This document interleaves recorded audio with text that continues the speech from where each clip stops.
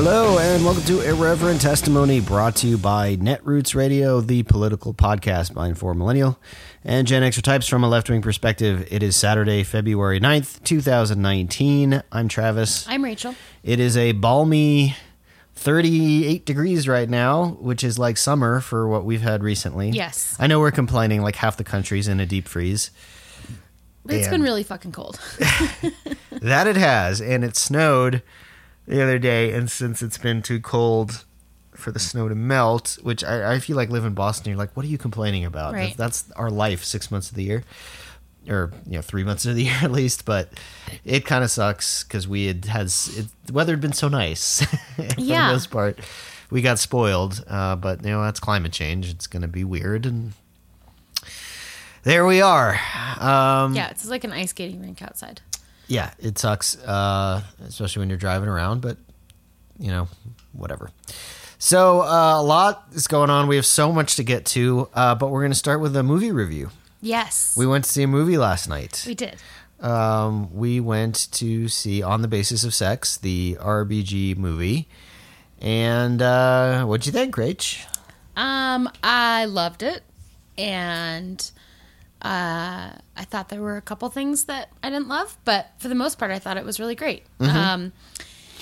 It does not go into detail about the sort of most famous beginning of RBG's career. No, it that only everyone kind talks about the beer case, yeah, right? There's a lot of famous cases, and they kind of focus on this one almost obscure in terms of her, and I'm not sure why they chose to focus on that one, but it was interesting nonetheless. I think it was just that it was at the very, very, very beginning of her career. Yeah.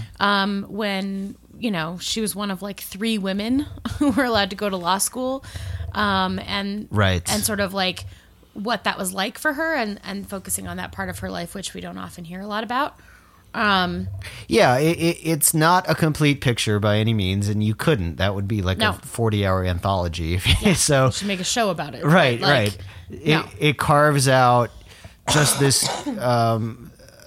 It spans like several decades, but it basically shows her getting into Harvard Law School, her doing that, her husband getting sick, and then her having to go to Columbia, and then basically making her start over at Columbia, which she did. Mm-hmm. And then the first case where she uses, in order to get her foot in the door for a sex discrimination case. She did several of these, most famously the beer case, which if you don't know, look that up. But this was a case in which not to give away too much of the movie, but a guy right here in Denver tried to get a tax deduction for being the primary caregiver for his elderly mother, and they said basically, no, you're a man, and a man can't be a caregiver. Right. And even at the time it was like 1970, it sounds so asinine, but that was the law on the books. Right. And so men could never claim a caregiver tax reduction or tax credit because men can't be caregivers. It's and they focused on the idea that he was never married, and that was like the crux of the case. Well, if he's an unmarried man, if he's a bachelor, then couldn't it be possible? As though had he been a married man, it wouldn't have been possible. It's his that's fault, how far. Like you're required to be married. No, if you are married, then you could because your wife would claim it. But the fact that he was a bachelor meant that he would have to claim it because there was no woman that was being a caregiver. I mean, that's how far we've come in some ways. Yeah. And it that was wasn't a slam absolutely dunk. Undisputed. No, not at all. It was absolutely undisputed. She had to convince an appellate court, like, hey, this is ridiculous. Yeah. Antiquated, and it doesn't make any sense. And she won, and that was one of the cases that got the ball rolling. Tried the case with her husband, who was a tax attorney. Yes, because it was a tax code thing. Yes. Yeah. Yeah. And he sort of flubbed everything and didn't do very well. And then she sort of stepped up and sort of won the case for them both. It's interesting because I read a report that she had some part in writing the screenplay for this movie, or that she had like some kind of editorial control over it. And the first one that they wrote painted him in this very different light than who Martin Ginsburg actually was. They tried to make him this sort of like 1950s, 60s, stereotype of a husband who is sort of bitter about his wife being successful and like kind of a chauvinist and whatever. And she was just like, no, stop, back the fuck up. The only reason that I'm successful is because my husband took care of our kids and made us dinner and like literally was a house husband. Yeah. In addition to being a tax lawyer. Yeah, you don't need to inject that sort of conflict to make the script interesting. I mean, Well, there's Like- not only do you not need it, but this is not a fiction. This is a true story about people who are still alive and exist. yeah, and if you know anything about RBG's story, like you know that's not Martin Ginsburg. Marty Like, Ginsburg was like just his wife's biggest fan. Yeah, and just absolutely. thought that she was more brilliant than he was and more brilliant than almost anyone, and like just poured himself into supporting her in her career, and was just proud of her. And she, I guess, really pushed back and was like, you are not making this movie about me if you make my husband this way. That's just not true. Yeah. It just isn't the facts. I liked that the movie got kind of in the weeds on some of the legal stuff. Yes. And I thought, like, I wonder if people are going to be bored by this, but we weren't. No, it was fascinating. Yeah. Yeah. So it was a good movie. Yeah. Definitely worth seeing. It's Felicity an Jones incomplete. was amazing. She was really good, which is surprising because other stuff I've seen her in, she wasn't that great, especially the Star Wars movie, but she was really good in this. She was great. And go see it, but don't expect it to be like a full comprehensive. Look, it is a slice of RBG's life. Right. I would recommend the documentary about her more. Well, I thought both. It See was. both. I mean, see both. See anything. She's amazing, and she has a little cameo in the end that made me cry. So anyway, I love her, and I thought it was fun for me to see a case that I had never heard of before, and watch how that played out. So, yeah, it was great. Okay, so moving on from there, what else? We got a lot. God, I have Where do you wanna- literally this giant list of things, and I have an hour and a half. So, Where do you wanna start? I feel like I want to start with Virginia Okay. because it's just melting the whole state is just melting down. It's a shit show. So I'm sure you all. I'm not going to get into like let's explain everything like the blackface thing, right? The governor of Virginia, Northam, had this yearbook photo as we part of his covered all yearbook that. page, right? Yeah. That happened, and everyone was like, "Oh, he's going to be out." And then there was an accusation of sexual assault by who would have been his predecessor, or his the next governor, Justin Fairfax, The lieutenant governor. the lieutenant governor.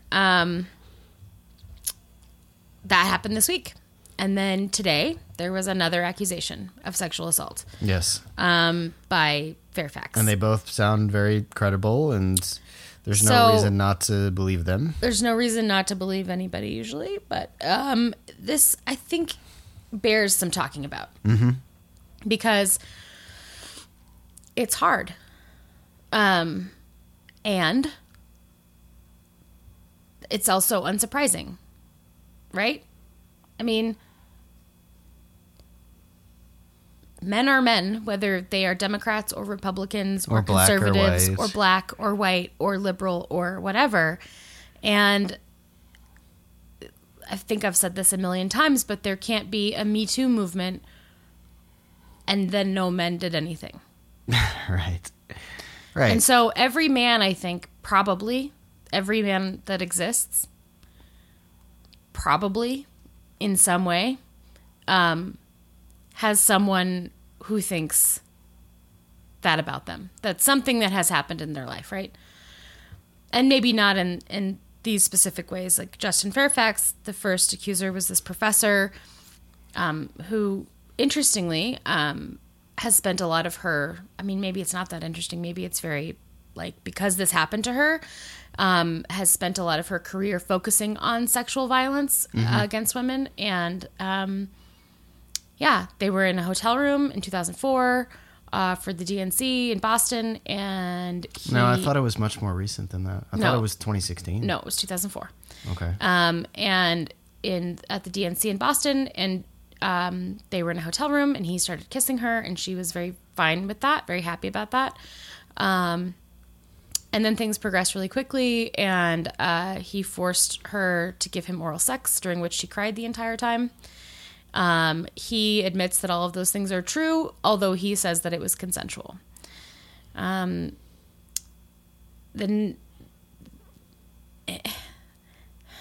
The The response from him, I think, is most telling about how truthy it is, which I think it's absolutely happened. He came after her immediately and said that, like, it was absolutely untrue and it was consensual and he'd never done anything like that in his life and he would never. And then he started attacking her and said that, like, as a sexual assault educator, she did this video talking about sexual violence. And in it, in 2007, so 3 years later, she talked about how she had been molested as a kid. And he was like, well, she did this video and she didn't mention me, and it was 3 years later, so clearly it didn't happen. Right. Okay. Well, no. Right? It's not how that works. Not how that works. And then this other woman came forward just today and said that he raped her. I think it was last night. Maybe it was last night, yeah. At Duke, at a frat party, and that she, again, like, it sort of started consensually, and then she was, like, telling him no and trying to get up, and he kept forcing her down, and he raped her.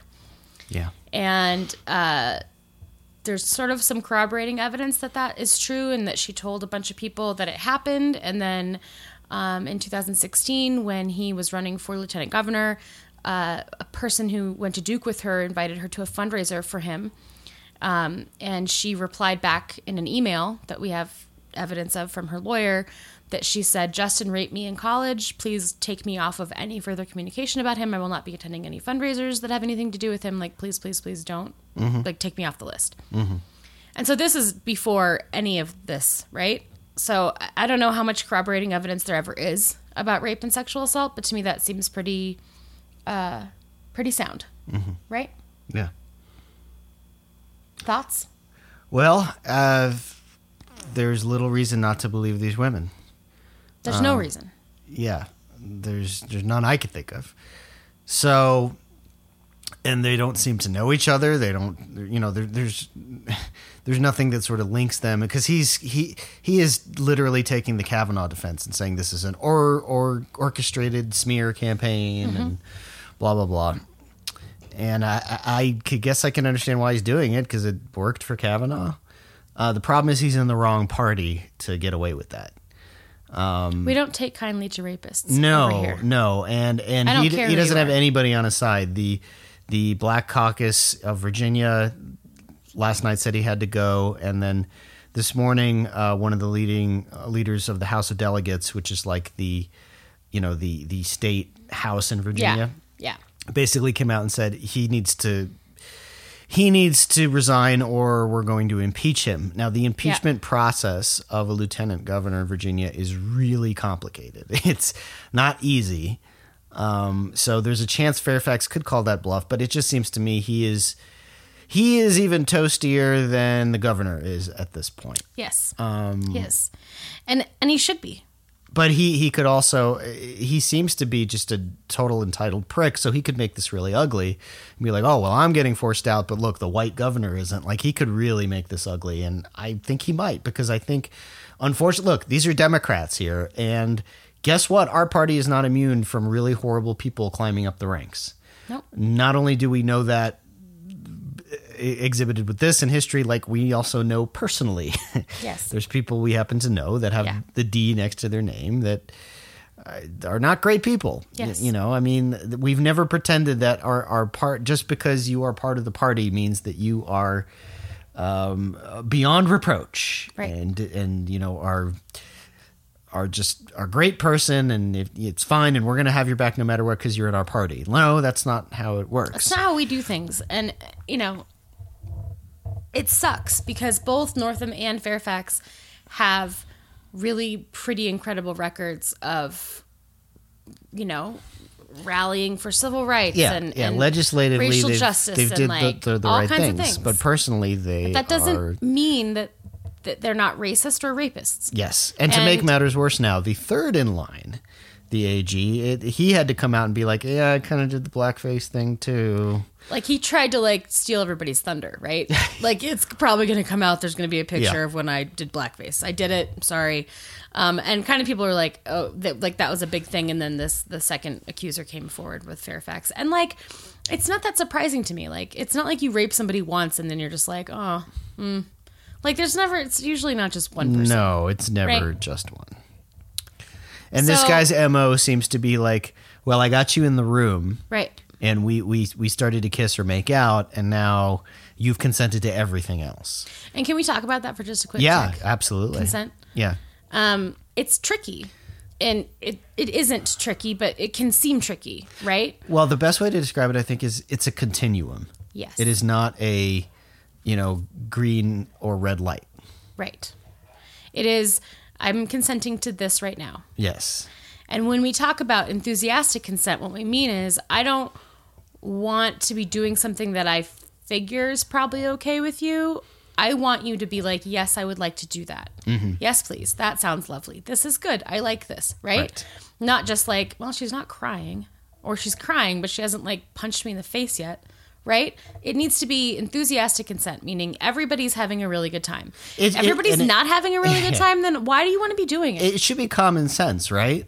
Like, think back to when you were a kid and they talked about the bases. Like, have you gotten to first base? Have you gotten to second base? Well, like, the reason that there is a hierarchy of steps is that it is not just, okay, you have decided to have some level of physical intimacy with me, which means I'm now entitled to do everything. That's insane. Right. It is insane. But yet, legally, that is a defense that many men have used and have gotten away with. Oh, well, you went up to his hotel room? Oh, well, you walked into his dorm room? Well, then all bets are off. You started making out? All bets are off. Then he can do whatever he wants to. What? That's insane. Right. Even in, like, long-term romantic relationships. Marriages, there is still, for me, a constant question of consent, right? Always. We always get one another's consent. Yes. Always. Do you want to be doing this? Would you like to go do this? Is this a thing that you like? Now, obviously, if you've been together with somebody long enough, you can communicate via body language or whatever. Like, I mean, there's some common sense stuff that goes with this, but certainly if it's someone you're new with, first time you're alone with somebody, or like, I mean, my point is, yes, you always need consent, but like in the most obvious of cases like this, which seems to be with this Fairfax guy, that, ostensibly these are pseudo strangers, acquaintances, people he's never had sexual contact with before, and gets them in the room. He's a handsome guy. He's charming. He's well-spoken. He's, smart. He's funny, right? Mm-hmm. Yeah, I'll make out with you. Maybe we'll like go kiss for a minute or something, right? But then that doesn't mean that like, then that's it. Now whatever my body want. Is your body. Yes. You get to do with it whatever you would like. Me crying and saying no and pushing you away from me doesn't matter because I decided to kiss you in a room.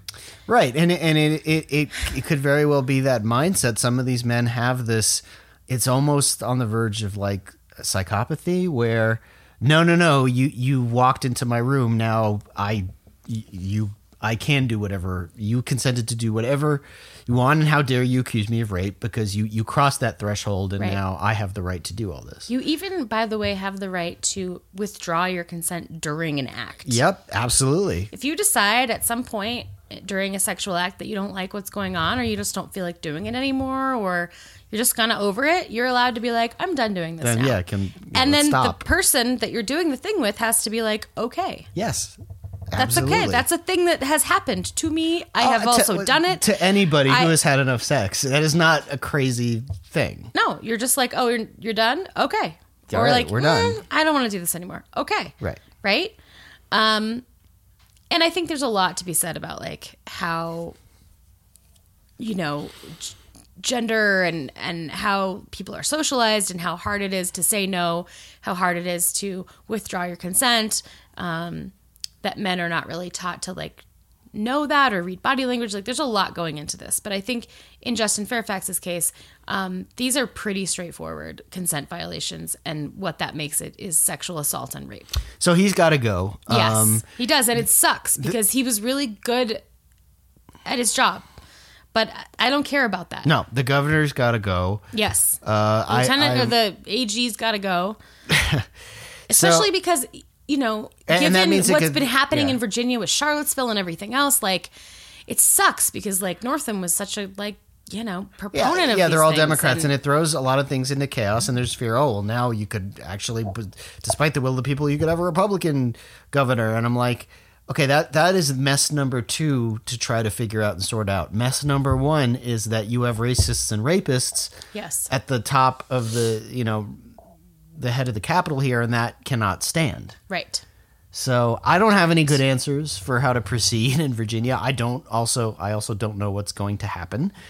I don't live in Virginia. I have friends who do. Virginia is an interesting, complicated place. It has, though, in the last several years, really turned kind of solidly blue. Yeah. Used to be considered a swing state. I really don't think it is anymore. Right. And we have a problem as a party in that we have 3 men. We have a problem as a society. Well, we certainly do. But like specifically right now in Virginia, we have a big, big problem. And there's a lot to figure out. And hopefully they do. Right. So, okay. Kind of leaning on this a little bit, but going entirely a different way. Mm-hmm. The president of Sierra Leone came out in the last couple of days to say that rape is a national crisis in their country. And I didn't know what to make of that other than I sort of knew that was a thing that happened. But apparently there was this horrifying case of a 5-year-old girl who was raped by her uncle. Mm-hmm. And during the course of that, he crushed her spine. And she is now paralyzed and alive. And it caused such outrage. I can't even... but it caused such... like public outrage in the country that the president came out and was like, okay, this is a thing. We're going to deal with it. Finally. It seems to me by reading what I read that there just seems to be like a general level of indifference about rape. Most of the rapes that are reported are of girls younger than 15. Mm-hmm. The president spoke about that, about how this is just sort of like a culture of this is what we do to young women. He called for all medical professionals to treat rape victims for free. Mm-hmm. And that the previous maximum sentence that you could receive for raping a child was 15 years and is now a life sentence. Good. And that it's really becoming sort of this groundswell thing happened, and it's become something that's on the forefront of people's minds in that country. And I think that's good. I don't know. Yeah. I don't know.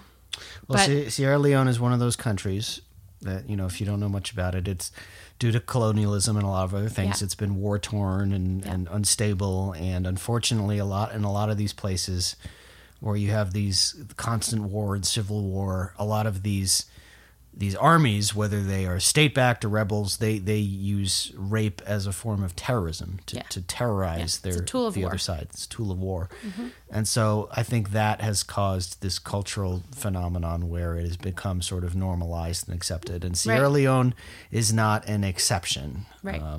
There's many, many nations that act that way, many societies and cultures. Right. So that was interesting. I had not heard about that. Yeah. And, you know, I know, you know, in India, obviously, there's been a huge movement, and across the Middle East of pushing back against just the sort of like widespread rape culture. Yeah, exactly. And like just this sort of like, well, that's just what happens to women, and that's what men get to do. Yeah. And so I guess that's good. But Well, it's bold. Horrifying. It's bold. I'm certain that the president of Sierra Leone is a guy. Yes. And so Yes. it is a bold statement. So good. Yeah. I mean, it takes something like the crushing of a spine of a 5-year-old being raped by her uncle, right? Like, what the fuck is wrong with men? My God. So much. What's next on the list? Oh God, I don't know. What do you want to talk about? I mean, Let's talk about Bezos and Pecker, Okay. the newest buddy cop movie. Oh my God. Okay, so a couple weeks ago, Jeff Bezos announced he was getting divorced, right, from his wife of like 25 years. Was that a couple weeks ago? I thought Yeah. that was months ago. I think it was. I think every The way time moves, I yeah. think it was a couple weeks ago. All right. And people were like, "Oh, Yeah. Gives a shit. I don't give a fuck. I don't care." And then sort of things started percolating. And we found out that maybe the reason for that split wasn't just like, we don't get along anymore, but maybe it was because he'd been fucking around and cheating on his wife. And the reason that maybe she found out about that, we now found out, is because of the National Enquirer, who somehow got a hold of his private Text messages, emails, cell phone pictures, and then was blackmailing him with those things. That which is on its own just full stop right there, fucking crazy. But if you don't know this, Jeff Bezos owns like Amazon, but Amazon also, he's the owner of the Washington Post, which is interesting on its own. But the Washington Post has been doing a lot of reporting about the corruption in Saudi Arabia, particularly around the murder or assassination of Jamal Khashoggi, One of their own. of their own reporters who was murdered by the Saudi Arabian government. And the Washington Post has been very dogged in that investigation and very like cutthroat. We're going to fucking figure out what happened and we're not letting this go, because it's one of their own reporters who was brutally like murdered and dismembered and like it was a horrible thing. Okay. So the National Enquirer starts leaning on Jeff Bezos, who's the owner of the Washington Post, with private text messages and pictures and emails to stop investigating Saudi Arabia or else. I don't know if that is exactly what their demand was. Their demand, I think, was more vague than that. It was they wanted Bezos to make some sort of statement that whatever AMI was doing, that's the group that owns the Enquirer, was not politically motivated. And Specific to Saudi Arabia, though. Yes. But that's very weird. It still doesn't make sense to me that had Bezos made a statement like that, everybody would have been like, what is that about? What does that mean? Why would he say that? Well, because they weren't in, like, the Washington Post hasn't been dogged about the AMI or the National Enquirer. They haven't been talking about them at all. They've been talking about Saudi Arabia. Well, they've been covering them just in terms of like there was the Michael Cohen stuff. Right. And, yeah. But like that wasn't their request. It was that like no, but let's back up a little and explain this, right? AMI did this really glossy big spread on Mohammed bin Salman, the Saudi prince, I don't know, a year ago or so, and talked about what a great reformer he was, and isn't he great, and he's the new face of the modern Saudi Arabia, and there's this giant puff piece that was the National Enquirer, which is very like, why they want to run bits about like, you know, fucking Brangelina, yeah. Yeah. But look, this was very obviously a paid brochure, basically. Right. To try to get to a Western audience. And it was obvious, and everyone was just kind of like, that's weird, but whatever, you know. And then, you know, Trump is doing the crystal ball thing with him. And so, yes, the tendrils are interesting and weird, and the weirder part is, but what Bezos basically did was call their bluff at this point. And this was only, I think, like a day or two ago that they sent an email saying, these are our demands, or we're going to publish your dick pics. And he basically said, okay, well, he pulled a Letterman and was like, okay. I mean, my dick pics are not more important than like journalism and democracy. So if you want to do that, do it. But I'm going to say that that's what you're doing. Yeah, I understand. We're not huge Jeff Bezos fans. No. He's a billionaire, and, you know, he relies on really awful labor practices to build his empire, and Yes. billionaires don't need to exist. Period. Yes. So it's not that we're huge Jeff Bezos fans, but we can objectively say like what he did here was pretty ballsy, no pun intended. But the crazy thing to me is AMI and David Pecker like they didn't seem to anticipate this move at all. No. Like they're just like, okay, I now, think they're really used to blackmailing people and it Sure. working. Yeah. I think that's what it is. right, because we're hearing they've been doing this to a bunch more people, and now other people are gonna maybe come forward. But yeah, like they didn't stop and think like, what if he just exposes our blackmail and extortion? Right. When we have just signed this thing with the Justice Department that says we promise not to commit any more crimes or we will go to prison for a long time. Right. And there's a Trump connection to this. Well, obviously, yeah. Right? I mean, Yeah. like, there's a lot of tendrils that we've been unspooling, but, like, okay, so there's Trump, and then we have the AMI, which is the National Enquirer, like, their parent group, right? Mm-hmm. Paying off women, Right. buying their stories, right? to never publish them. never publish them. Yes. To protect the president. So what that means is, It's called catch and kill. yeah, catch and kill. I'm going to buy this story. I'm going to buy exclusive rights to it. You have to sign this thing that says you're not going to tell anyone else this story.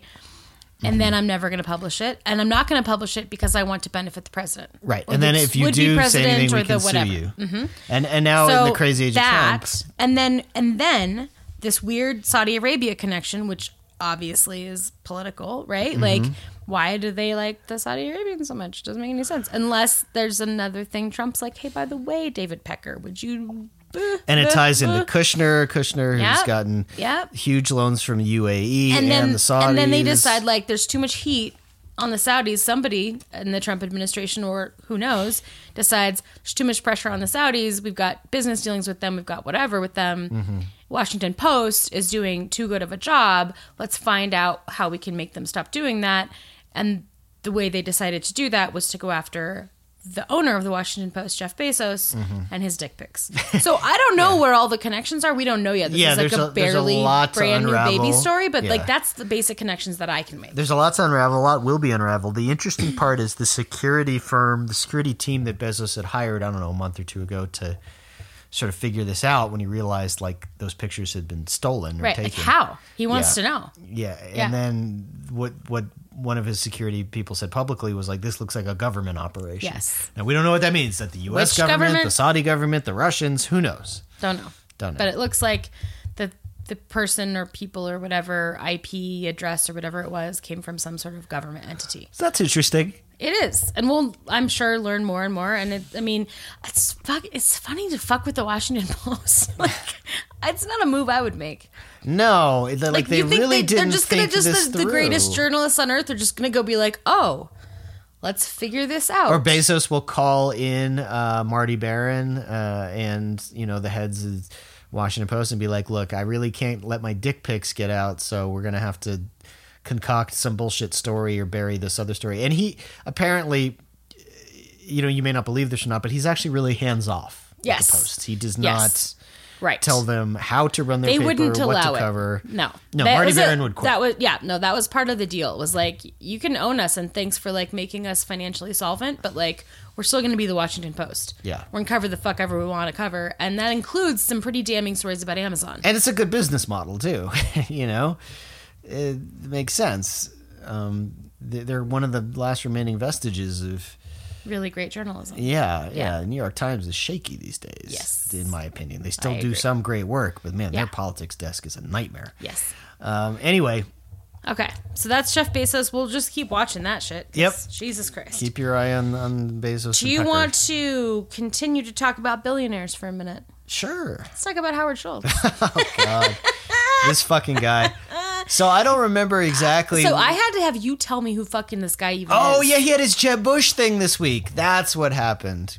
Tell me who Howard Schultz is and what he's doing. Well, didn't we already cover that last week? Yeah, we don't know. did. Did we? Yeah, Okay. yeah. He's All the former CEO Oh, yeah. of Starbucks, Right. and Okay. he's a boring rich ass white billionaire who's sort of running for president on the one and only issue of please don't raise my taxes. He would also really like to not be referred to as a billionaire anymore. Would you know what he would like to be referred to as? Schmuck. All billionaires. It's a really offensive term. significantly like a racial slur. And so he would like us to refer to billionaires, this is not a joke, as, quote, people of wealth or people of means. Because billionaire is a slur. That's not a joke. Okay, great. People of wealth, people of means. Because billionaire is a slur. You want to just... Okay, sure. No! What the fuck are you talking about? Nobody's gonna do that. Like, you're... Wait, that's not the fucking point. The fact that you would say I still that being can't called wrap a my head around why billionaire he would say that. is a slur because it has such a negative connotation, he said. So he's these days. So if I go on Twitter and I call Howard Schultz a billionaire, he's Which going he to is. say, like, you're billionairist? You're wealthist? Like, what is the... I don't understand. You broke my brain with that. I didn't break it. He did. People of wealth or people of means, please. Okay, whatever. Billionaire is a slur.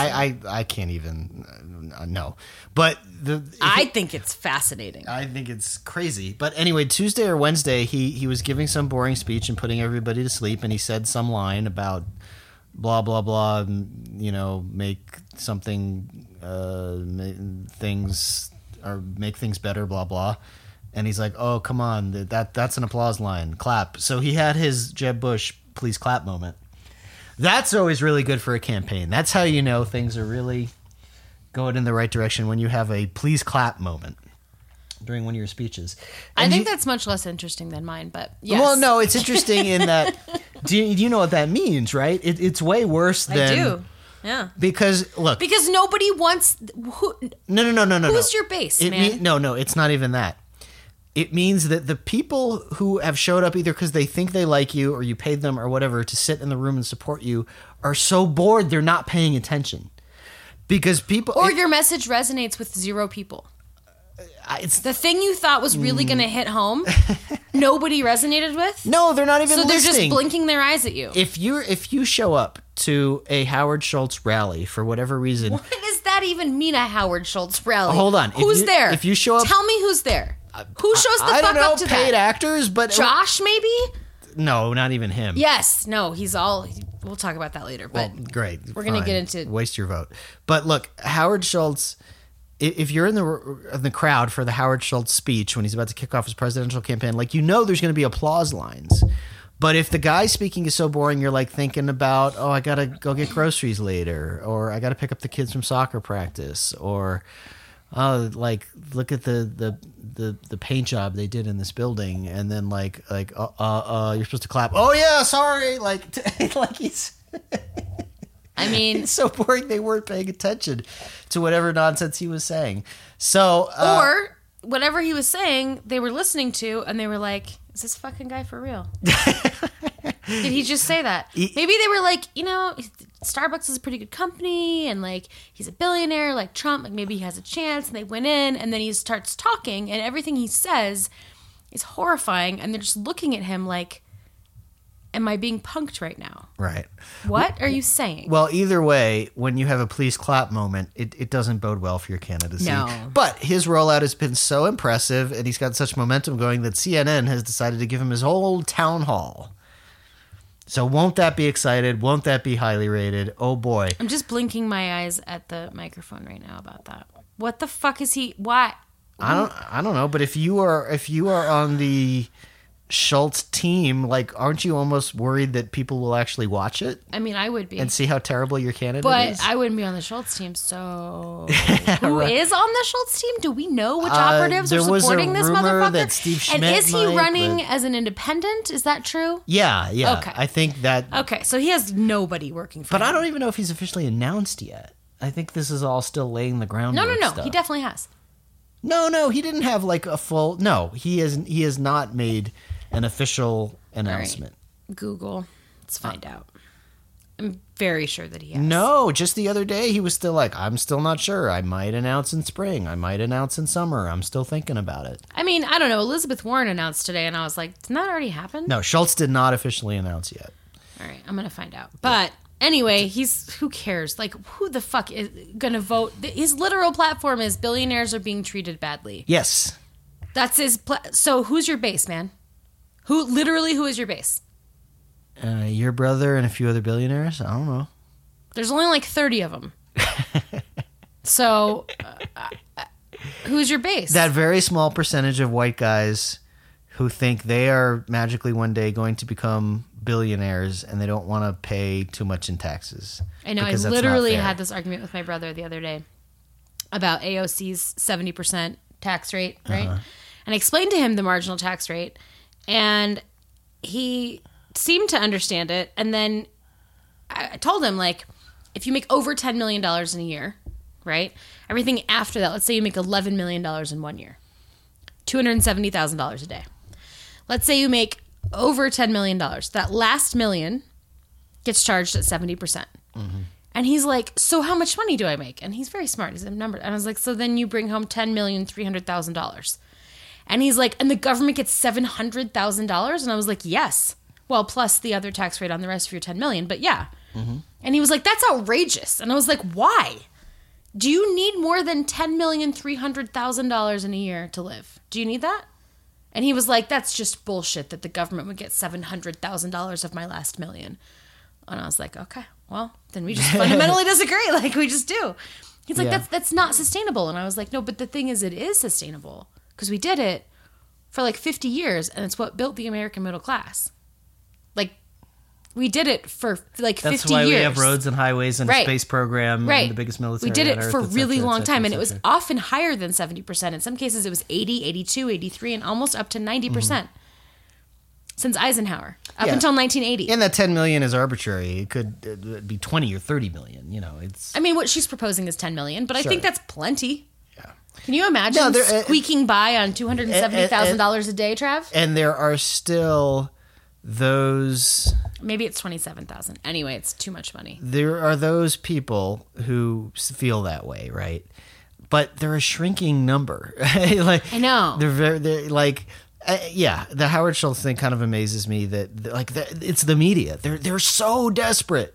They want so bad to have a viable third party candidate because that's exciting to them. It's new and it's different and say, oh, both parties are bad. So and like they want it to happen so badly. And all they have is this dull ass, boring billionaire jackass. And it's all they got. Like, oh, well, this is what we got. Who wants people to call him a person of wealth because billionaire is a slur. Okay, I agree. It is, but it's an earned slur. What's next on the list? All right, let's see. Let's try to go in some kind of logical, like leading in, right? Like responsible people. If you want. I mean, we can talk about the other presidential candidates if you want. Elizabeth Warren announced. I think that's boring. Well, we need to talk about her a little bit. Okay. Because it was announced this week. The right really got themselves into a lather because on her... I forget what state it was. Her bar certification thing. She wrote that she was American Indian. Also, there was some evidence that she did use for college admissions the idea that she was indigenous to try to have greater access, I guess. Access to what? So, if you can prove, right, that you're 1/16 Native American, there are certain colleges that will use that as part of their sort of diversity index. If you in order to get free college, which is something that you can absolutely do if you have tribal registration, at certain colleges, including one here in Colorado, that's a different thing. But she claimed indigenous heritage on some college applications in a way to say, like, I'm diverse. Okay. And that's gross. That's problematic. And she shouldn't have done that. And that's gross.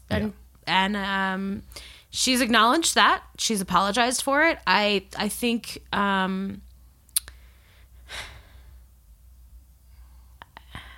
you know, I don't know what else to say about it other than I'm disappointed. It's gross. I hate it. I think it's terrible. I think that she should probably do some more reparations than just, oh, I was a dumb college kid, I'm sorry. Do a full mea culpa. But really, I think not just a full, like, I'm sorry, but like an examination of what that means to Indigenous peoples and to how that makes them feel and to how that might impact them and the sort of history of why that would be a problematic thing to do. And again, understand, this is why we care. Like, I don't care what Brit Hume says. Or I don't care what President Trump says. Calls her Pocahontas. Like, we care how, we talk about cultural appropriation. That's why we care about this. Right. I care because I know and love Indigenous people who have been harmed by white people and how their sort of historic trauma impacts their daily lives. And something like this coming out of a more progressive candidate who could possibly be the president, like, is very, very offensive and harmful to them. And I think that they could forgive her if she would try to understand that historical context and that historical trauma. And she could have a somewhat reasonable explanation. And like, look, my grandmother told me, that, my great uncle was this, and that would mean I was 1/16th. And I thought that was the case. And I was not mature enough to really understand the context and the repercussions of making that claim. Right. And I'm, terribly sorry. And that I was potentially trying to take the place of an actual Indigenous person in this college because I wanted to get in.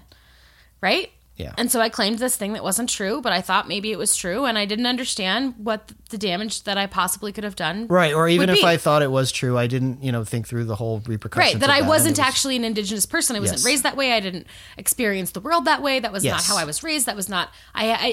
She needs to do that rather than just hoping it goes away. Right, I contain privilege that was not.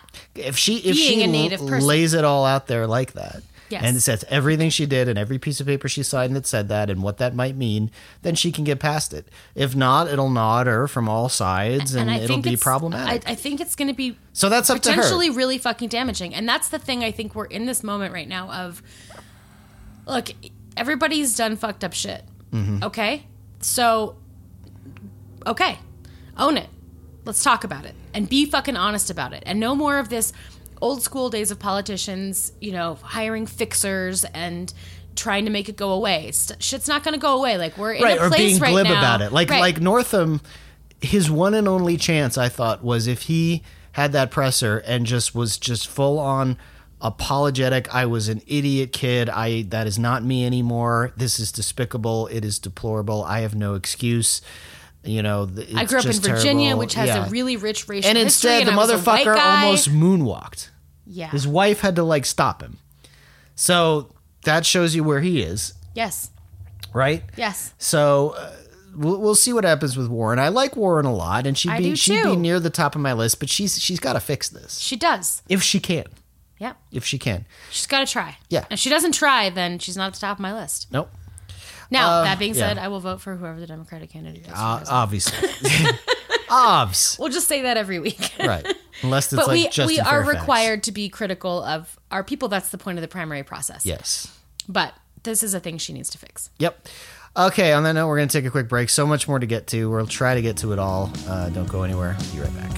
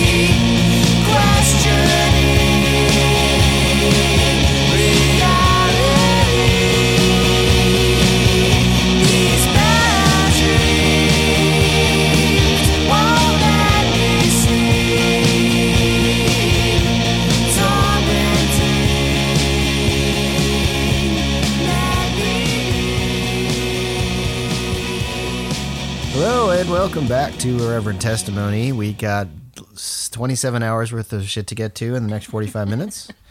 And we're going to start by taking a detour with shit that pissed Rachel off during the break. Is that right? Yeah. All right. And it's not technically a detour because we already had to talk about her for reasons other than this. But Alexandria Ocasio-Cortez is just fucking killing it in Congress. We can agree? Oh, yeah. I mean, people who are like, well, she's just all style and no substance. Everybody's talking about the Green New Deal. Watch some shit that she's done, and let's talk about the Green New Deal. But there's this thing I was reading. Mm-hmm. This comes from the Washington Post. A Dallas area elected official has apologized after calling Rep. Alexandria Ocasio-Cortez a bimbo in a now deleted tweet directed at the congresswoman. Well, his whole Twitter is gone. No, yeah, his entire Twitter is gone. He's very brave. Yes, very the strength of his convictions. Mm-hmm. Scott Dunn, a member of the city council in Richardson, Texas, replied to Ocasio-Cortez on Twitter with the offending remarks, according to images of the tweet that circulated online. Yeah. The embarrassment is to have bimbos like you with nothing between your ear, Dunn wrote. Ear? Singular? Mm-hmm. So he couldn't even spell it right. Ear. What? Which ear? I'm not sure. Between which ear? How do you get between an ear? 2 ears, I think, is what he meant. Does he mean she has earwax? What is he trying to say? She's a bimbo, baby. Who says bimbo? Old white men who think they're really landing a punch. It's unclear to which of the congresswoman's tweets he was responding. As of Saturday morning, Dunn's Twitter account was deactivated. Yeah, very brave. He later said he was trying to defend President Trump after the State of the Union address. The day after the speech, Ocasio-Cortez called the event an embarrassment after some criticized her for not applauding Trump and looking sullen. So Peggy Noonan said, and good-natured with the white jackets, who I see some on Twitter calling the straight jackets. AOC had a rare bad night, looking not spirited and warm, and original, as usual, but sullen, teenaged, and at a loss. To which AOC replied, why should I be spirited and warm for this embarrassment of an SOTU? Tonight was an unsettling night for our country. The president failed to offer any plan, any vision at all for our future. We're flying without a pilot, and I'm not here to comfort anyone about that fact. Boy, they just haven't learned yet, have they? Our parents' generation. Like, you don't want to tangle. I don't think you want to fuck with her. Don't on fuck social with her. media. She's just better than you. It never ends well. And yeah, she didn't stand up and she didn't clap, even when other Democrats stood up and clapped because of exactly what she just said. I'm not trying to be like, oh, that was a good line. No, he's a fucking nightmare garbage person, and I'm not going to clap for anything he says because he's just nightmare. Yeah. It's the first time I feel represented. Like, she's just like, no. And sullen and teenager, it's just like such coded language for like young person, brown person, woman, like warm and spirited is how she should be trapped. Did they criticize men for being not warm and spirited about for Obama, Trump? Yeah, or yelling anyone ever? Well, it's amazing how she gets in their heads, and first they try to be like, oh, why is everybody making a big deal? She's got too much coverage. She's nothing. She's a freshman congressperson. She'll probably, who cares? But they can't stop talking about her and giving her bigger spotlight and engaging with her. So like, she is, but also deep in their brains. She is, but also she is really good. Yeah. She is really like, when we talk about this new Congress and electing people that we really believe in and people who are going to do things, like, she's that person. Mm-hmm. And that's I think why they hate her the most. There was also a picture that was circulated earlier this week of her walking in to the State of the Union in her white dress. I had a friend of mine text me and be like, why are all these people dressed in white? Do you have a in on that? And I was like, oh, it's the suffragettes. And I had to explain, which is cute. But she's like walking down this hallway and there's like all these like young white dude interns, right? Who are like looking at her and looking very dismayed. And she is not looking at them at all. She's just walking like a fucking boss. And there was many, many memes made out of that picture. Most of them being like, when you don't give a fuck, when you've met someone who doesn't give a fuck who your dad is, like just a lot of memes were made about the picture and it was lovely. So I guess we should talk briefly about the State of the Union. Neither of us watched it because why the fuck would we? I haven't watched a State of the Union since Obama in 2010, I think. I watched all of his. I've not watched one since this man is the supposed president. I don't even watch the Democratic ones. They're boring as hell. I watched Obama's because I just loved watching him speak. It just was so good. There was some controversy, though, yeah, about the response. About Stacey Abrams' response? No, about Bernie Sanders. Oh, right. That's right. I totally forgot. He did a sequel response. So originally, Bernie Sanders was going to do his response to the State of the Union separate from the Democrats on YouTube at the exact same time as Stacey Abrams. To compete with Abrams. And they talked him out of that. And everybody yelled at him. And he was like, no. That was a misunderstanding. I'm doing mine directly after. Okay. Which is no fucking better. Here we have this extraordinary woman. I fucking love her. Incredibly accomplished, incredibly qualified, brilliant black woman who's going to give the response, the Democratic response to the State of the Union. Mm-hmm. And he just is like, yeah, but she's probably not going to like do good enough. So I got to do one too. And his supporters have come at me. I'm getting a lot of hate about this because I hate him. And they're like, well, he's doing it after her. And, you know, like he's always done this every year. And, you know, it's just his thing that he does. And it's like, no, just because it's a thing he has done doesn't mean it's the right thing to do. Maybe you just shut the fuck up. Maybe you sit down and you shut up and you let the black lady say the right things and then you just let it sit there. And you don't have to maybe say something else. Maybe there's not more things to be said. Maybe she can say the things and then you can shut the fuck up and sit down. And I had some people who I'm very close to who very much love him who agreed with me that like this moment is a moment where like he can and should shut the fuck up and sit down. Like this is not the moment for Bernie Sanders. It is such bad optics considering, you know, his problem with addressing the fact that racism exists because it's all just really classism. Well, that's a ploy to get right, and sexism doesn't really exist because it's just classism. To get white that people. A black woman gave the response, and he was like, "I'm sure that she's not going to do a complete job. Let me finish, and I'll go on after her." It's just a fucking bad look. Right. If that's not what he thinks, that's how it looks. It is. And black women, by the way, they hear that loud and clear. Loud and clear. And that you think they didn't watch that and go, "Oh yeah, she didn't say it right." You're going to fix what she said? You're going to add more? You think that she didn't do... And before she even said a fucking word, you already decided she wasn't going to say it. And that is the demographic he got slaughtered in in the 2016 primary. And again, we're saying this from the standpoint of, yeah, we feel this way, but also, like, where's his team? Where's his advisors saying, like, this is not a good look? Because it's not. No, even his most ardent supporters who are friends of mine have said to me, he should not have done that. He should shut up. He should stop. And had it been someone else, maybe, but like the fact that it was Stacey Abrams, go away, little man. Well, that's what... Go the fuck away. That's what his people refuse to absorb and accept. Like... if he was serious about running up for president, which he's going to run, he's going to announce soon again. But if he was serious about winning, like he would have been courting the core of the party, black women voters, this whole time. And instead, he's doing the same shit he did before, even worse. Yep. He's alienating them even more. Yep. And because, and like, from a tactical perspective, like, there aren't enough places like Colorado that have just opened up the primaries everywhere. I guess they have in certain places that he's going to get all these crossover, independent or right-leaning white people to vote for him. Maybe he thinks he is. They'd have to affiliate with the Democrats first. Yeah.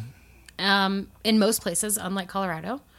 And most people agree that he's not really affiliated with the Democrats at this point. Well, that's the thing we keep going back and forth on, if you're going to run as a Democrat, right? Why do you need to do a separate State of the Union response? Right. Why? Well, then they're like, well, that's the only way he can win. I'm like, well, that's okay. Well, then if he's going to be part of the party, then he's going to be part of the party. But he already did that and he lost. So he wants to have his cake and eat it too. Yeah. Run as a Democrat, but shit all over Democrats and all not day be long. Part of the party. And black women. That's a really good way to win the Democratic primary. Shit on Democrats and black women. Well, that's another thing that I think his people don't understand, and a lot of people in the media that are excited about him don't understand, is that Bernie's just going to be an also-ran this time. You know, he's going to be there. He's going to be, with the 10 or 15 viable candidates, he's going to be somewhere in the middle of the pack at best. I really believe that. I believe it too. Like, you know, socialism is no longer a dirty word. Right.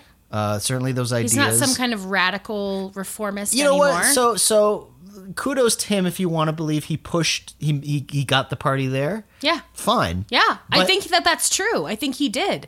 He just doesn't know when his own ego got a hold of him, right. And he had to stop doing the things that he's doing. Like, we caucused we had a fucking dinner party at our house caucusing for Bernie Sanders, right? People forget that. The people that yell at me on Twitter. Right. We caucused for him. We were all in for Bernie Sanders. And then he just stopped being the person I thought he was, and he revealed himself to be the person he is today. Yeah. And now I want him to go the fuck away.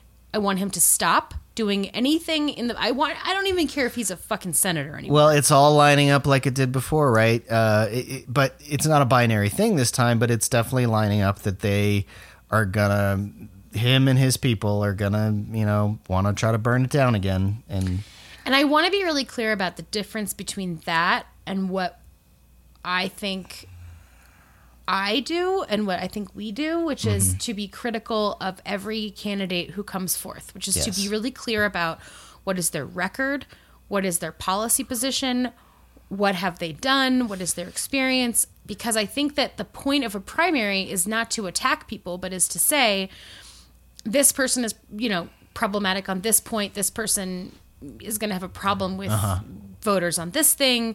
This person is problematic for me because of this. I don't agree with it. Right?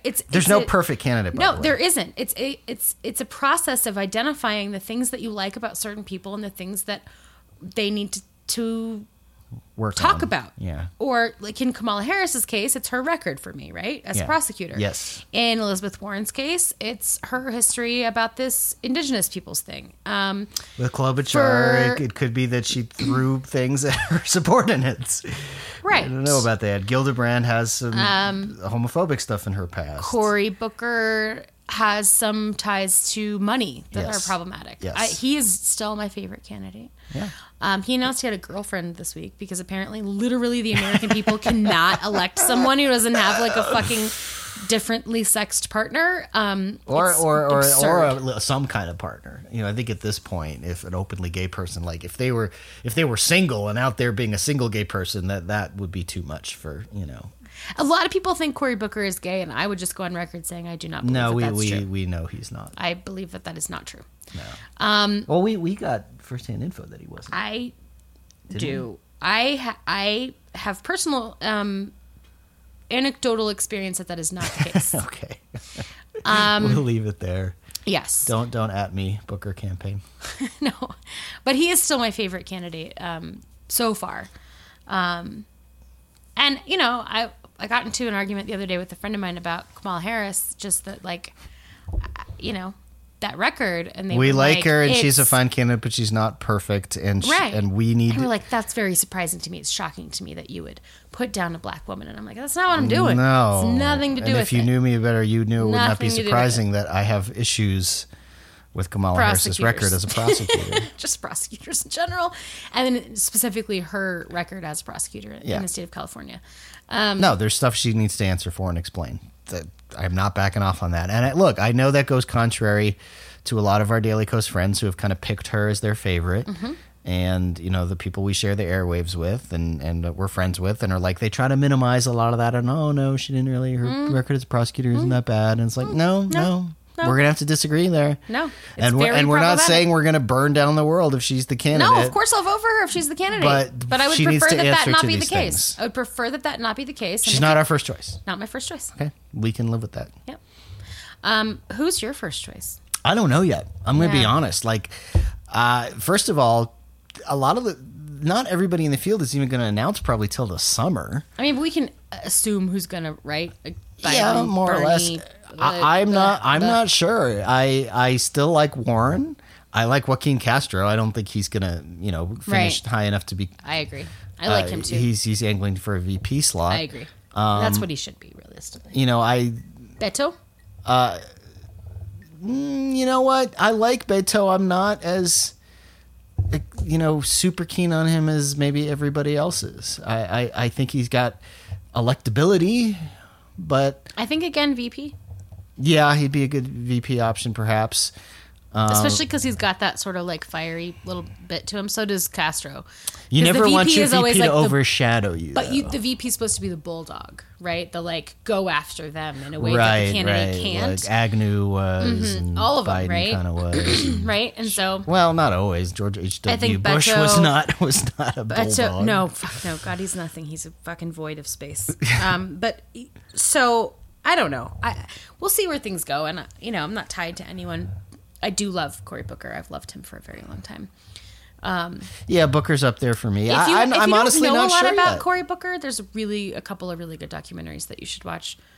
One is called Brick City, and then the follow-up to Brick City, and I don't remember the name of it. But he's a pretty good person. Yeah. But the rest, I think it's a good field.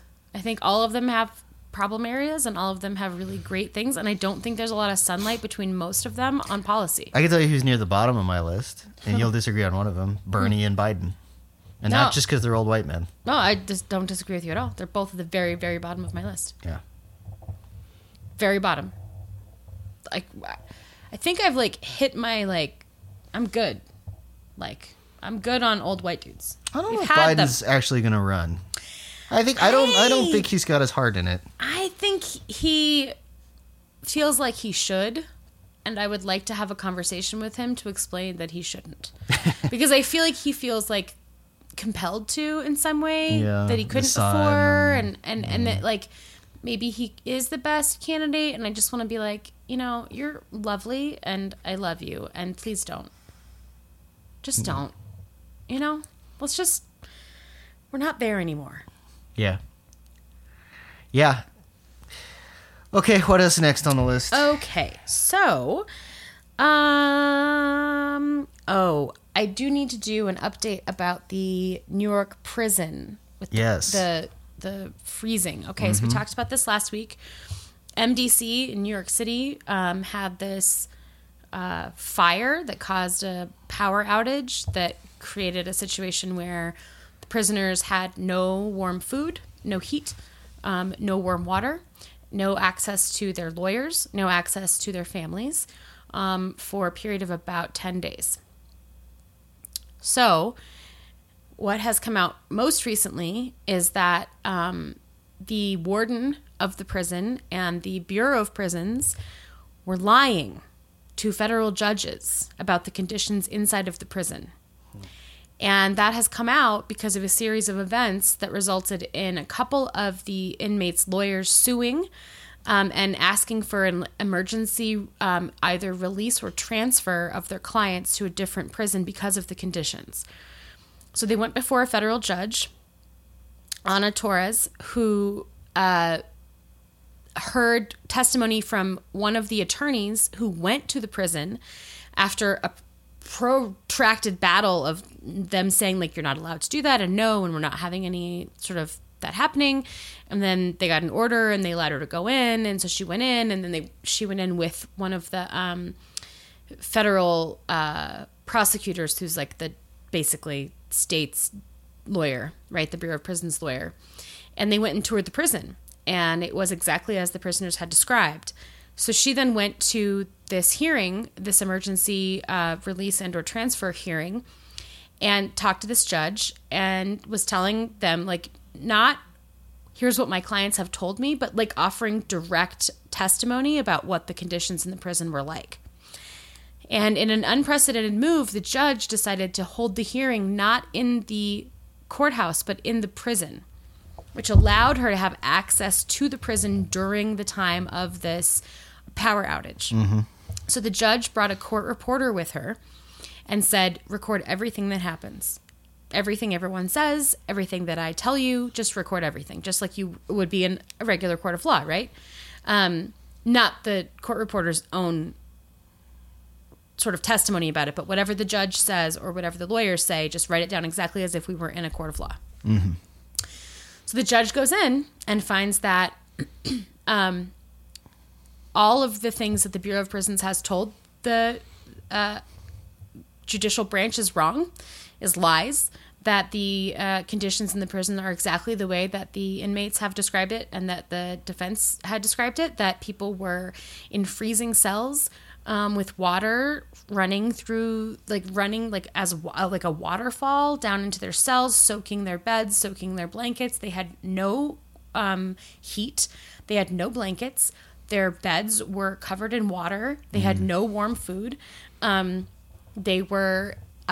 There was one inmate who told the judge that his cellmate had like serious mental health issues, and as a result of like after like 5 days of this like no access to like any sort of basic survival things, he decided to hang himself in the cell, and this cellmate had to take the noose out of his hand and physically restrain him after he had told the guards multiple times, like, this person is suicidal, this person is experiencing something really bad. He had to like physically restrain his own cellmate from killing himself in front of him. Another person who was being held there had a gunshot wound that had had initially been treated before he got to the prison, and since his time in the prison had not yet been treated, and so his wound was sitting there with pus coming out of it through the cotton because it hadn't been changed in over a week. There were people who the toilets didn't work because they were frozen. I mean, it was absolutely the worst conditions that you could possibly imagine on the planet, and it's happening inside the United States of America in a prison with taxpayer dollars. And the Bureau of Prisons told this court and other courts in this circuit multiple times, heat has not been affected, warm meals are being provided, adequate medical care is being provided. So basically they lied to these judges, which judges don't take kindly to. So did the judges hold any of these people in contempt and throw them in jail? No. Their own jail? That would have been just. Put them in that fucking jail. Yeah. Put them in that fucking jail. And then you tell me that conditions are just fine. Yeah. One of the correctional officers told one of the patients or the prisoners, the one with the gunshot wound, that's above my pay grade. Another one had colitis, which was untreated. People who had sleep apnea were going without their CPAP machines for weeks, which could be potentially deadly.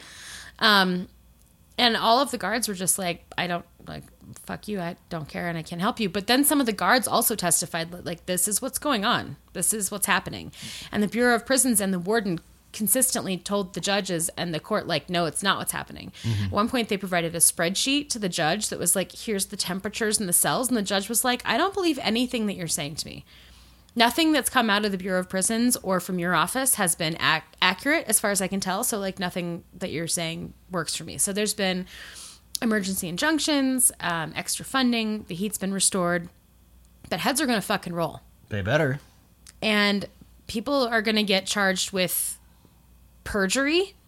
You would imagine, right? Right? I mean, things are going to, it's a continuing thing. Yeah, we're going to keep our eye on it. And try to stay up to date. Yeah. But this is a thing that I talked about before anybody else was talking about it, because I know people who live in New York City who are dealing with this, and this is, thank God, sort of become a national story. And then finally these prisoners are being tended to. I would say that is absolutely a humanitarian crisis, what's happening in that jail. But I would also say that what is happening in all of the jails and prisons in this country is a humanitarian crisis. This one just included not having heat. Agreed. What's next? I want you to talk about the Houston police. Oh, yeah. Okay, it's a real fun story. It's not fun at all. Okay, so there was a guy, an Army veteran guy, I forget his name. Him and his wife were basically accused of being heroin dealers. This is somewhere in the suburbs of Houston. And in order to confirm this and get a warrant for a raid from a judge, they arranged an undercover buy wherein they send somebody. Send in a snitch, essentially. Send in a snitch. And it very often is like somebody who's turned state's evidence. Yes. It doesn't even have to be on the same crime. It can be on something else. A cooperating witness. A cooperating witness to go in and do a buy, and then they catch him in the act, and then, that's how they bust a lot of these dealers. So they supposedly did that. They got the snitch to do the buy, and then they raided this guy's house. A guy was armed. Him and his wife got in a shootout with police. Both suspects were killed, and up to 5 officers were wounded, some seriously. When the officers went in, they went in without knocking. They went in no-knock without raid. any cover. They got a warrant for a no-knock They raid. came in, though, and they wanted to be so quiet as to not notify anyone that they were coming in, that they came in and shot the dog immediately so that it wouldn't bark. Well, you're going to hear the gunshot if you don't hear the dog bark. Unless there's a silencer. Maybe you hear it, No, maybe you don't. no. Anyway, There's no silencers. shot the dog, Yeah. went in, shot the couple. Couple shot back. Yeah, times. firefight, extended firefight. And what'd they find? Well, now it turns out that they found no heroin whatsoever, and it looks like the supposed buy with the snitch to get the warrant actually never happened. So the immediate aftermath was this: there were people that were very suspicious of how this went down, and they were speaking up about it. And the police union spokesperson basically threatened anybody who tried to look into this or ask questions. Publicly threatened. Publicly on Twitter, right? He was like, as we'll come the after head you. of the police union, I'm going to make a list of anyone who makes any anti-police remarks in social media or publicly, and we will come after you. Yeah. Says the head of the police union of Houston about this case. Well, that didn't intimidate everybody, and the press stayed on it, and now there's internal investigations, and this is a huge thing.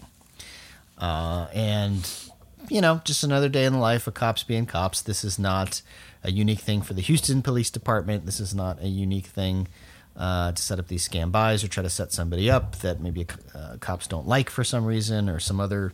So keep your eye on this one. This is going to be really interesting. And Art Acevedo, chief of police, is on it now. And he has been pretty good comparatively on a lot of certain things, especially like gun violence.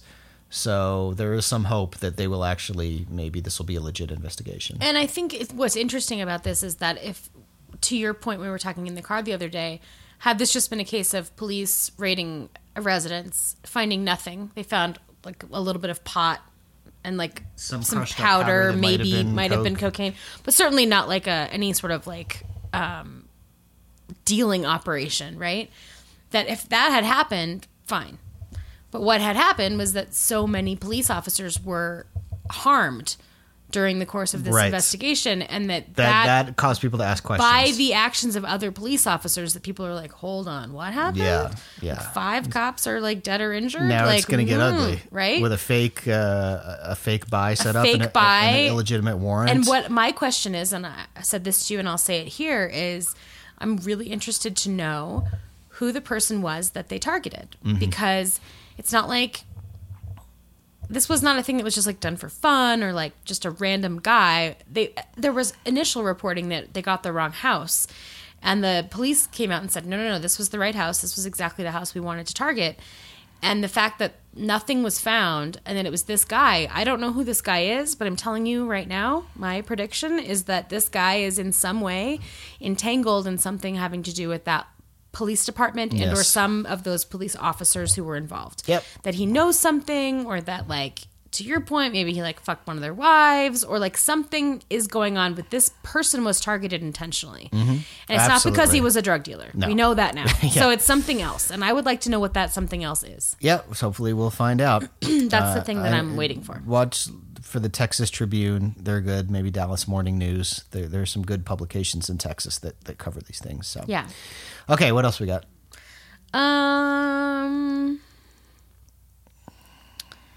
Well, I want to talk about white people and their taxes.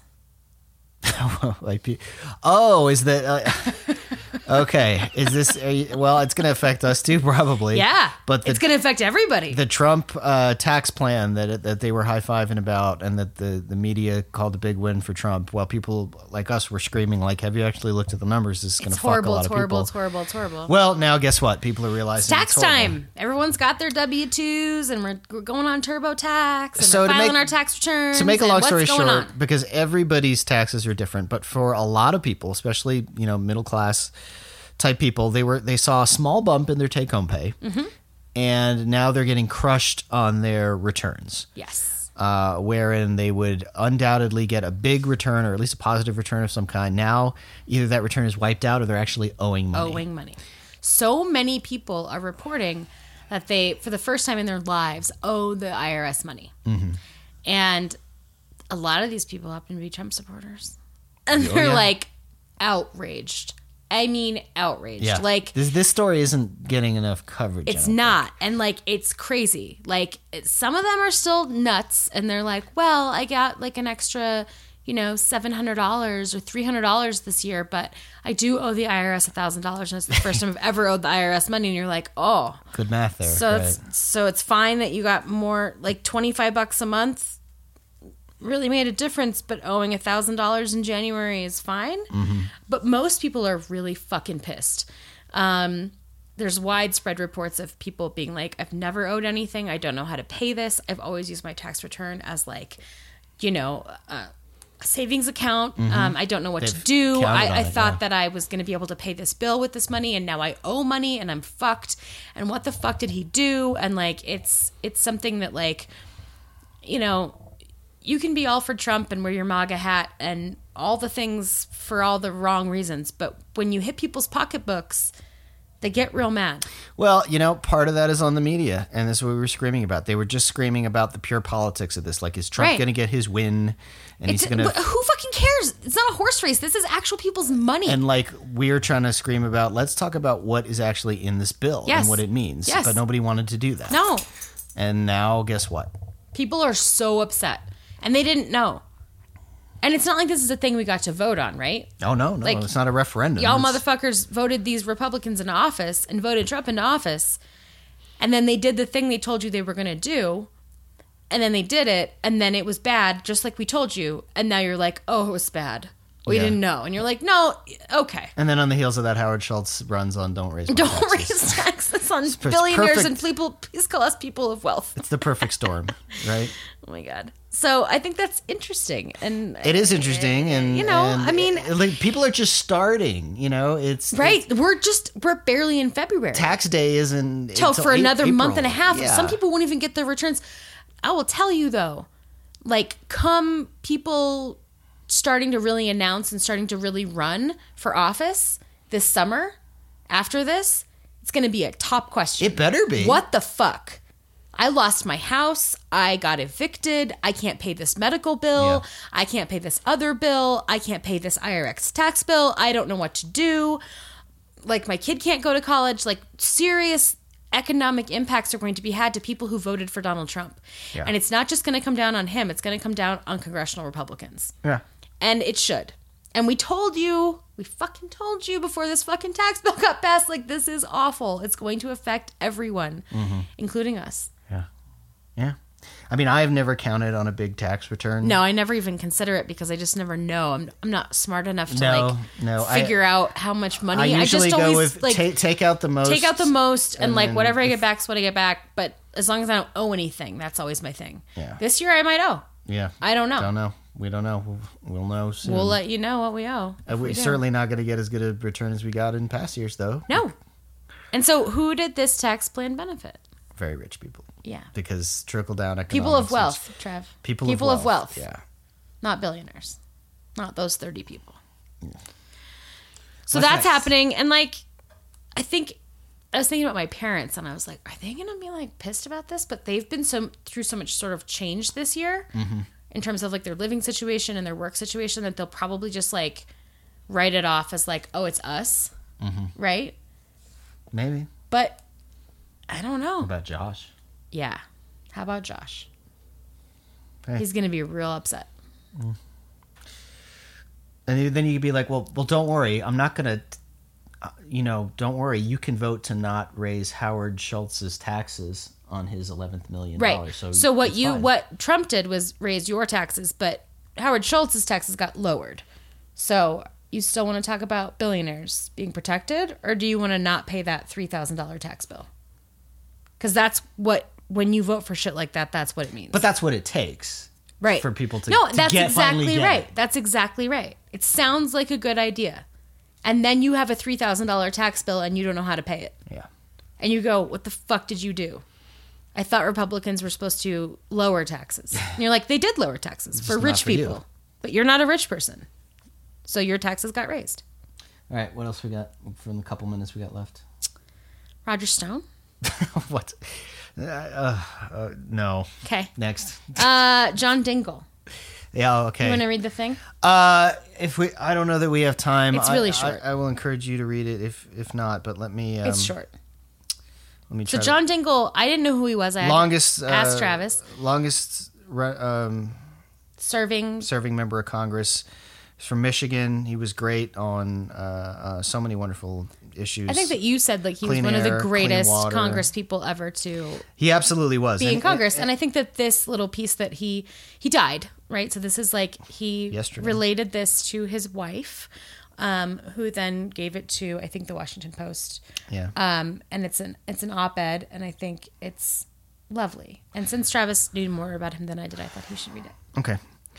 John Dingell, a Michigan Democrat who served in the U.S. House from 1955 to 2015, was the longest-serving member of the Congress in American history. He dictated these reflections to his wife, Debbie Dingell, who is also in Congress, at their home in Dearborn on February 7th, the day he died, which was actually Thursday. One of the advantages to knowing that your demise is imminent and that reports of it will not be greatly exaggerated is that you have a few moments to compose some parting thoughts. In our modern political age, the presidential bully pulpit seems dictated to sowing division and denigrating, often in the most irrelevant and infantile personal terms, the political opposition. And much as I have found Twitter to be a useful means of expression, some occasions merit more than 280 characters. My personal and political character was formed in a different era that was kinder, if not necessarily gentler.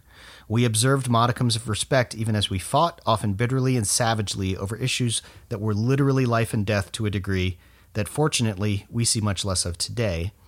Think about it. Impoverishment of elderly because of medical expenses was a common and often accepted occurrence. Opponents of the Medicare program that saved the elderly from that cruel fate called it socialized medicine. Remember that slander if there's a sustained revival of silly red baiting today. Not 5 decades ago, much of the largest group of freshwater lakes on Earth, our own Great Lakes, were closed to swimming and fishing and other recreational pursuits because of chemical and bacteriological contamination from untreated industrial and wastewater disposal. Today, the Great Lakes are so hospitable to marine life that one of our biggest challenges is controlling the invasive species that have made them their new home. We regularly used and consumed foods, drugs, chemicals, and other things, like cigarettes, that were legal, promoted, and actively harmful. Hazardous wastes were dumped on empty plots in the dead of night. There were few, if any, restrictions on industrial emissions. We had only the bare scientific knowledge of the long-term consequences of any of this, and there was a great stain on America in the form of our legacy of racial discrimination. There were good people of all colors who banded together, risking and even losing their lives to erase the legal and other barriers that held Americans down. In their time, they were often demonized and targeted, much like other vulnerable men and women today. Please note, all of these challenges were addressed by Congress, maybe not as fast as we wanted or as perfectly as hoped. The work is certainly not finished, but we've made progress, and in every case, from the passage of Medicare through the passage of civil rights, we did it with support of Democrats and Republicans who considered themselves first and foremost to be Americans. I'm immensely proud and eternally grateful for having had the opportunity to play a part in all of these efforts during my service in Congress, and it's simply not possible for me to adequately repay the love that my friends, neighbors, and family have given me and shown me during my public service and retirement. But I would be remiss in not acknowledging the forgiveness and sweetness of the woman who has essentially supported me for almost 40 years, my wife Deborah, and it is a source of great satisfaction to know that she is among the largest group of women to have ever served in Congress as she busily recruits more. In my life and career, I have often heard it said that so-and-so has real power, as in the powerful Wile E. Coyote, chairman of the Capture the Roadrunner Committee. It's an expression that has always grated on me. In democratic government, elected officials do not have power. They hold power in trust for the people who elected them. If they misuse or abuse that public trust, it is quite properly revoked. The quicker the better. I never forget the people who gave me the privilege of representing them. It was a lesson learned at home from my father and mother, and one I have tried to impart to the people I've served with and employed over the years. As I prepare to leave this all behind, I now leave you in control of the greatest nation of mankind, and pray God gives you the wisdom to understand the responsibility you hold in your hands. May God bless you all, and may God bless America. And that is the obituary for John Dingell. Written by himself. Written by himself, his dying words. Yeah. All right, that's going to do it for us at Irreverent Duo on Twitter, irreverenttestimony@gmail.com. We will be back next week, and God only knows. Naked clown pictures of somebody in Congress. Somebody's dick, probably. Somebody's dick, whatever. See you next week. Bye.